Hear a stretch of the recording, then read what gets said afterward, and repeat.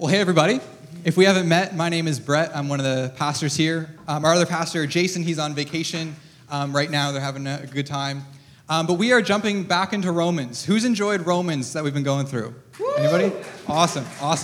I've been loving going through Romans, like I said the last time I preached. The last time we were in Romans was 6 weeks ago. We took a pause for, Jason was doing a series on the church, and now we're jumping right back into Romans. We're jumping into chapter 10. And if you haven't been tracking with us, you can always go back, and we've got a podcast with most of the past sermons and whatnot, anywhere where you'd find podcasts. I think it's just called the Coastal Church Podcast. You can look it up and find it. But if you are new, we are working through the book. It's a book of the Bible called Romans. It's in the New Testament, and it's a letter written to the church in Rome by a guy named Paul. And the church in Rome had a little bit of conflict going on because there's a bunch of Jews who historically were kind of like the people of God. And then there's this group of Greeks, which is kind of, and they'd be referred to as Gentiles. But that's basically everybody else. That'd be like you and me, everybody else. And because there's these two different groups, there's a lot of conflict. And there's some disagreement on some different theological ideas and whatnot. And so Paul is writing to this church to kind of help bring some correction, bring some guidance, help them to see things maybe through a better lens. And so we get to now read this letter, which is not written to us, but it is written for us. So we have to look at the kind of the context, what's going on, and there's some really good stuff in here. But as I was thinking about preparing for today, I was kind of just processing through like the cultural moment that we are in right now. We are surrounded constantly by ideas and voices speaking into our lives. You cannot go very far without somebody giving you their opinion on how you should think or how you should act. Our friends do it. Our parents do it. The news does it. Social media does it. We're constantly being bombarded with voices and giving each other advice and whatnot.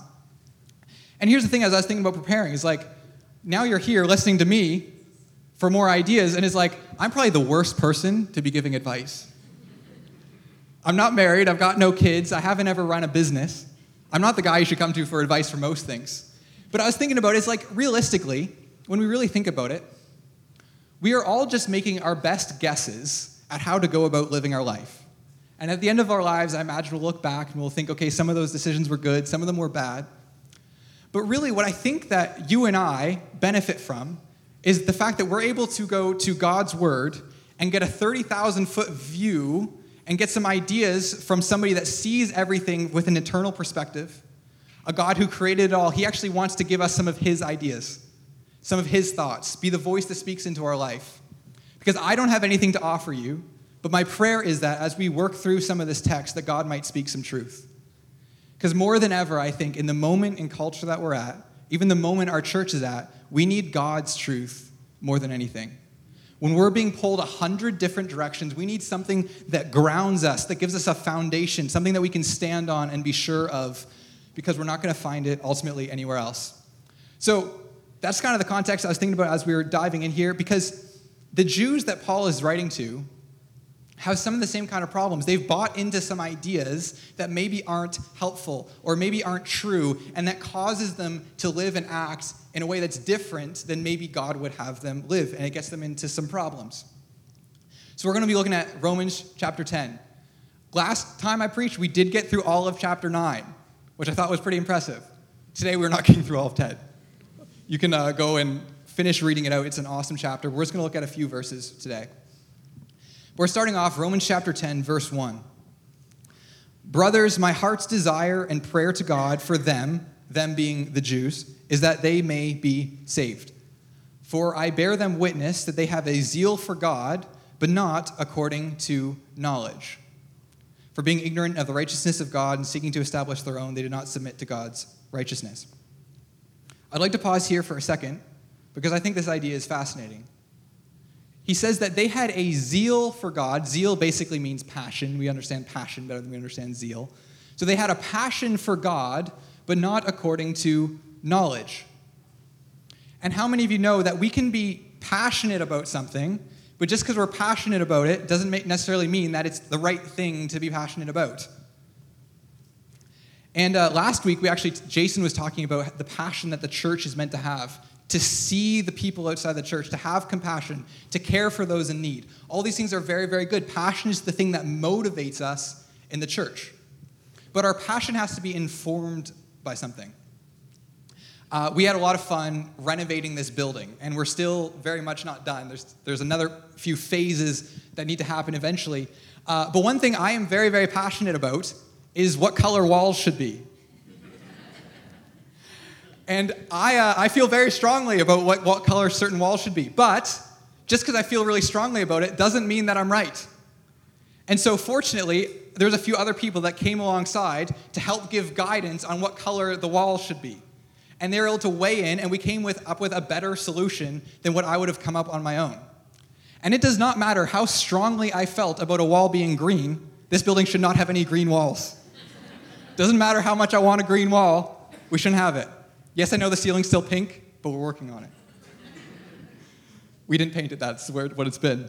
But this is just to say that just because we feel strongly about something doesn't mean that that thing is right. We need something external speaking in to our passion, speaking into the things that we feel strongly about. Because we, in and of ourselves, are a very bad filter for our own strong feelings.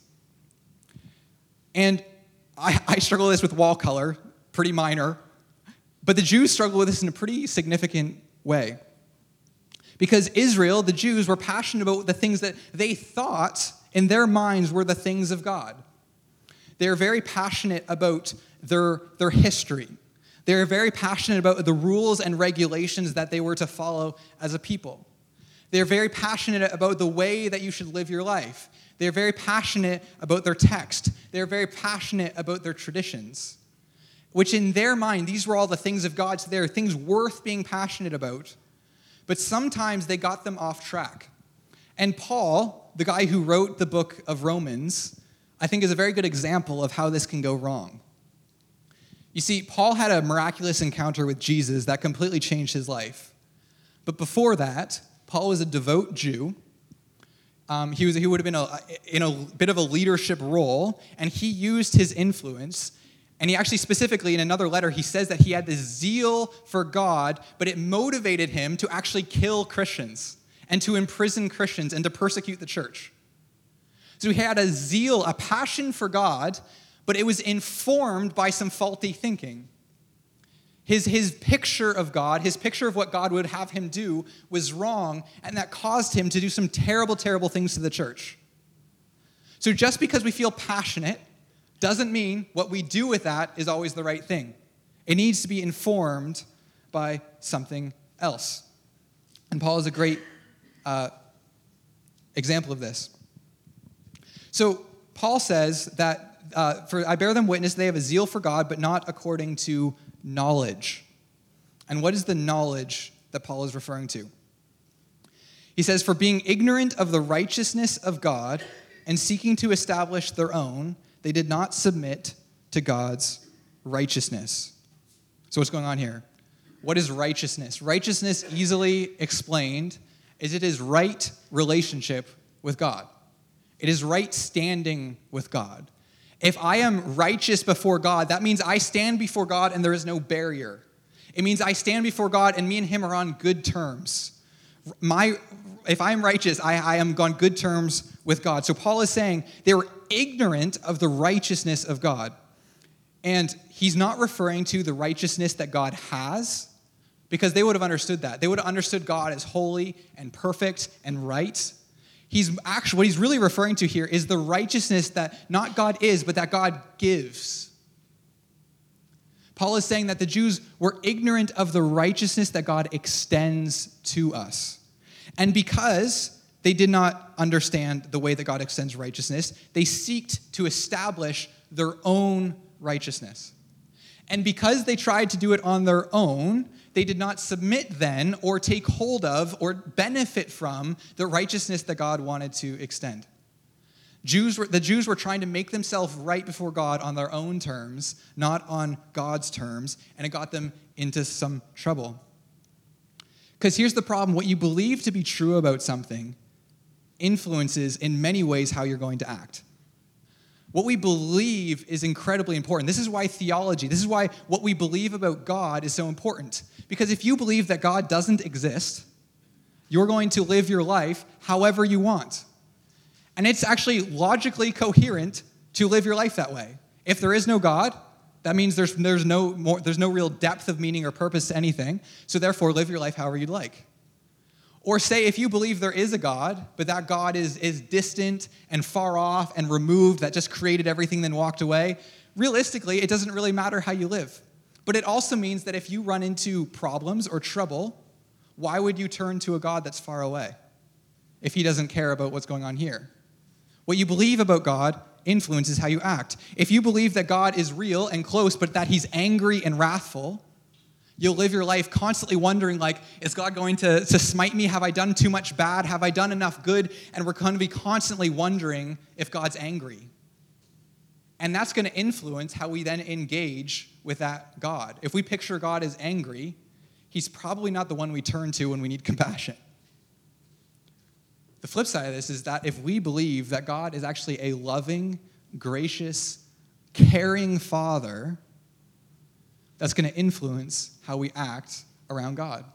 That's going to influence how we come to God. Because it means that if I'm going through something, I know where to turn. It means that if I need to be comforted, I know there's a God who stands there, who understands me deeply with open arms to embrace. What we believe about God influences the way that we will engage with God. Our belief matters. What we believe to be true matters. There's a famous quote that says, "What comes into our minds when we think about God is the most important thing about us, because it influences our actions at a deeper level than anything else." And how we believe God wants to interact with us will change how we interact with him. So we're going to continue, keep going in verse 4.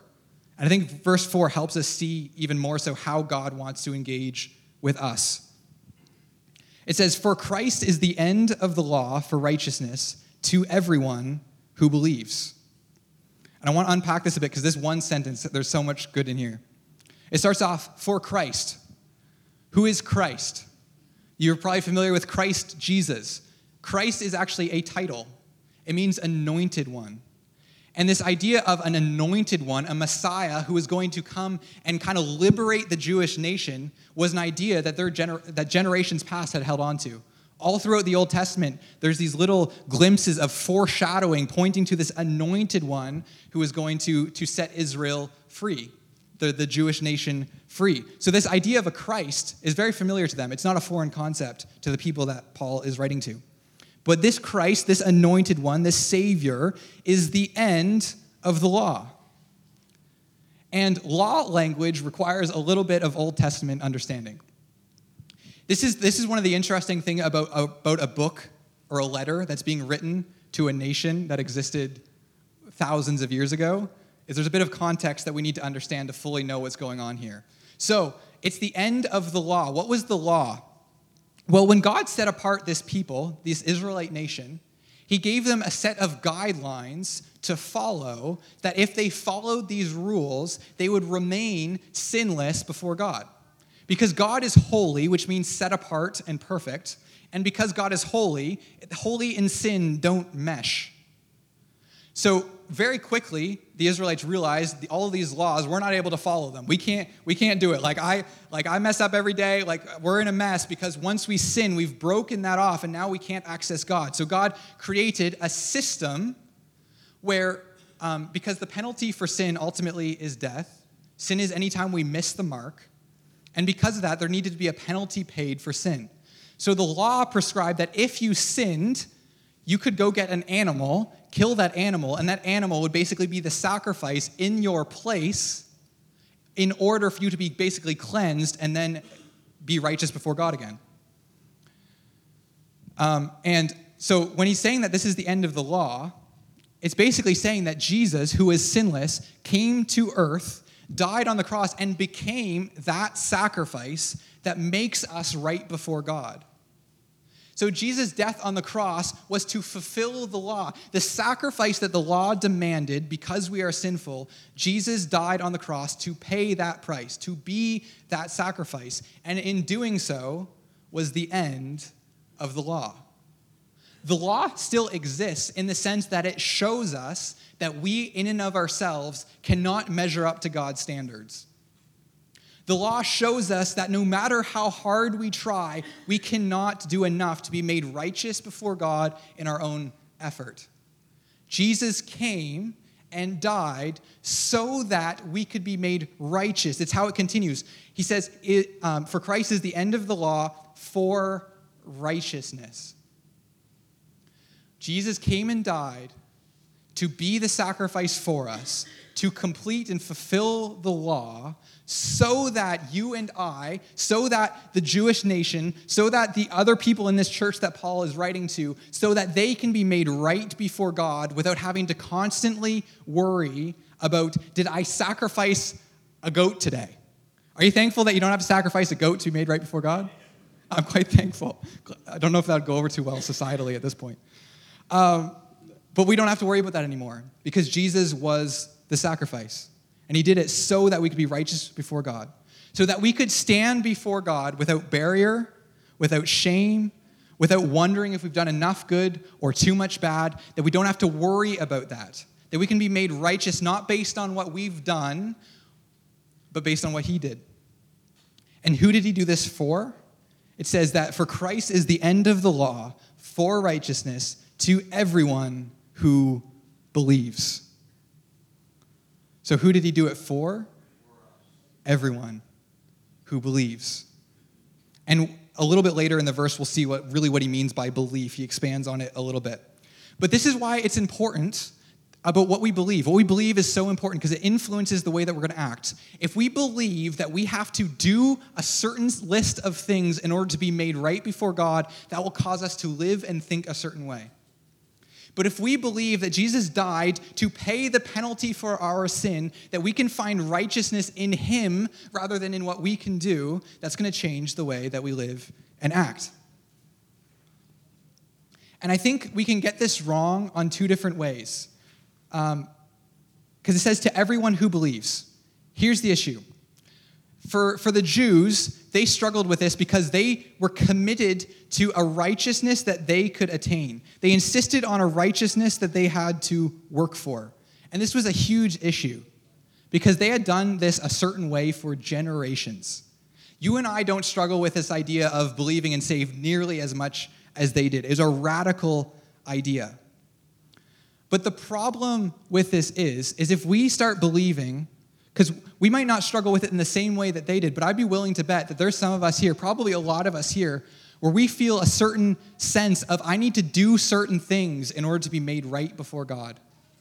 That I need to live my life a certain way or else God is going to look down on me with anger or whatever it is. And ultimately, this idea is actually self-righteousness. I'm sure we've heard that phrase thrown around before, this idea of being self-righteous. But really, self-righteousness is just the idea that I can make myself righteous based off of my actions.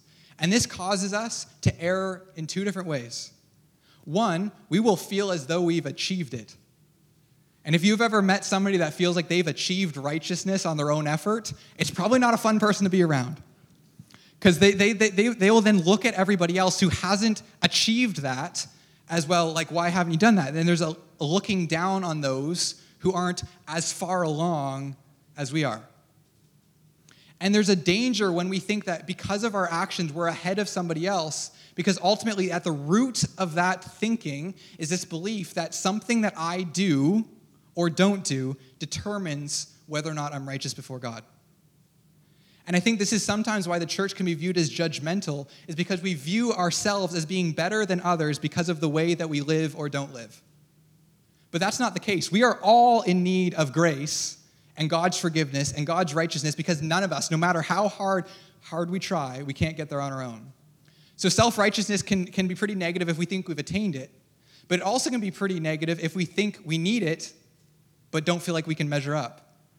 Because maybe you don't feel like you've made it. Maybe you don't feel like you're perfect. I don't think any of us would say that we feel that way. But maybe you feel as though you haven't done enough. Maybe you feel as though you don't measure up to God's standard. Maybe you have this picture of who you think you need to be in order to please God, and you struggle against it day after day. And that's also a form of self-righteousness.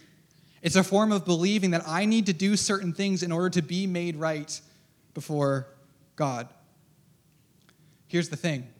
I often hear people say, I need to get my life fixed up before I come to church. And I think that's sometimes because the church kind of paints this pretend picture of what your life's like, a Christian life should look like.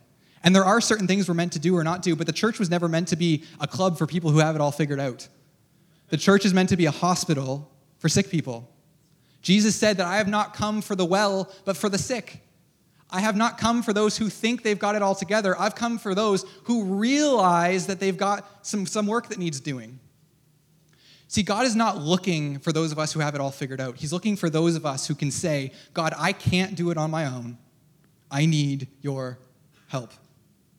God wants to extend us his righteousness, not based on what we do. But there's a flip side to this as well.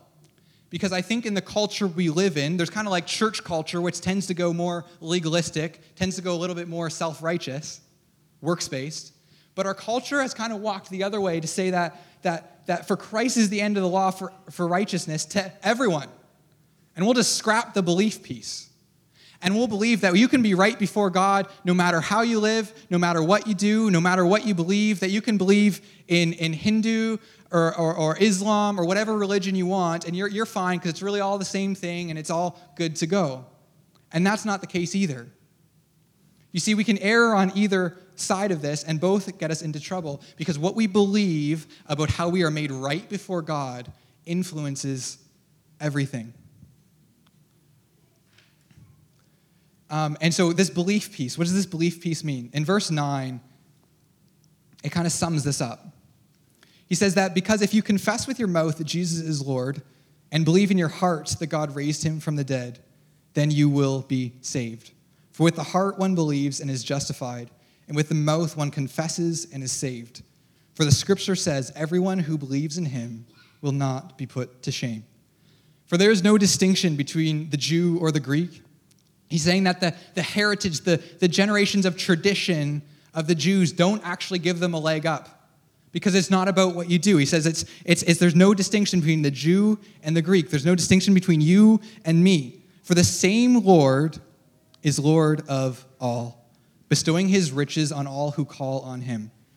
And this 13, this is where we'll kind of end off for today, is for everyone who calls on the name of the Lord will be saved. There is this idea that we confess, and confession is not so much about just admitting all the things we've done wrong. It's confessing, it's speaking that I believe, God, I believe what you're saying to be true.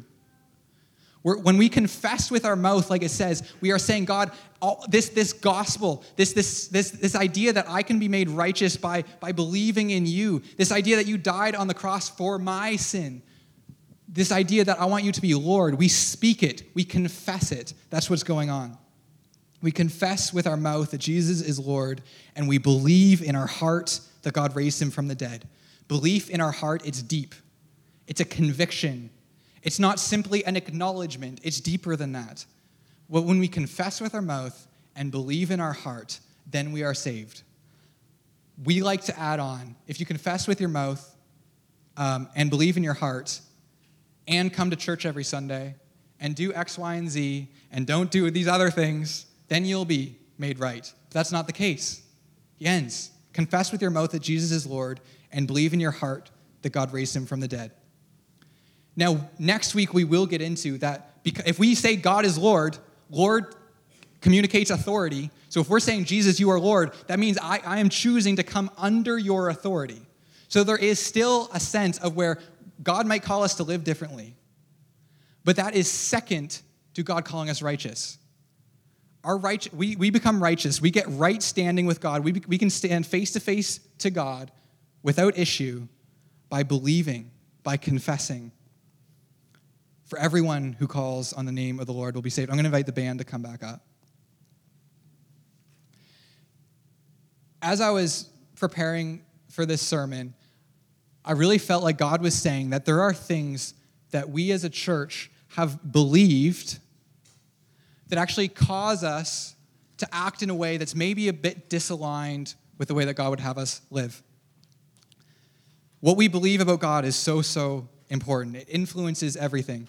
And I think sometimes we can be really, really passionate about some stuff. But just because we're passionate about it, just because we feel strongly, doesn't inherently mean that it's right. And I don't think that it's my place today to tell you what is necessarily right or wrong. But I do think that God wants to speak into our lives tonight. And maybe for some of us, this is God confirming something deep within us that we know to be true. And maybe for some of us, this is God actually maybe pointing out something that maybe we need to rethink. Maybe it's God actually bringing a little bit of correction to say, hey, you might have believed this for a long time, but maybe that's not fully accurate. An incorrect belief will lead to incorrect action, or unhealthy belief will lead to unhealthy action. And that's going to lead us down paths where either we hurt other people or we hurt ourselves. Or we push ourselves away from God or we push other people away from God. And so we're actually going to pray tonight that God would speak to us. The section of Romans 10 that we skipped over, just because it's a little complicated in the way that it's written. But basically what he's saying is that, do you go down to the abyss to look for God, to get near to him? Or do you go up to heavens to look near for God? He says, no, that's not how it works. God is already near. God is in this place. And God wants to speak truth to you and I in a cultural moment where we need truth more than ever. Amen. So if you'd pray with me.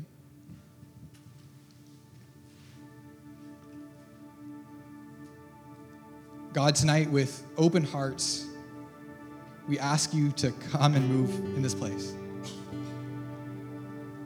Holy Spirit, come.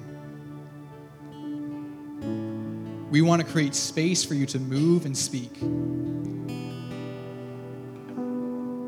If you're in the crowd and you want to agree this with me, feel free. God, right now, I just say I am open to whatever it is that you want to speak. I set aside my preconceived ideas.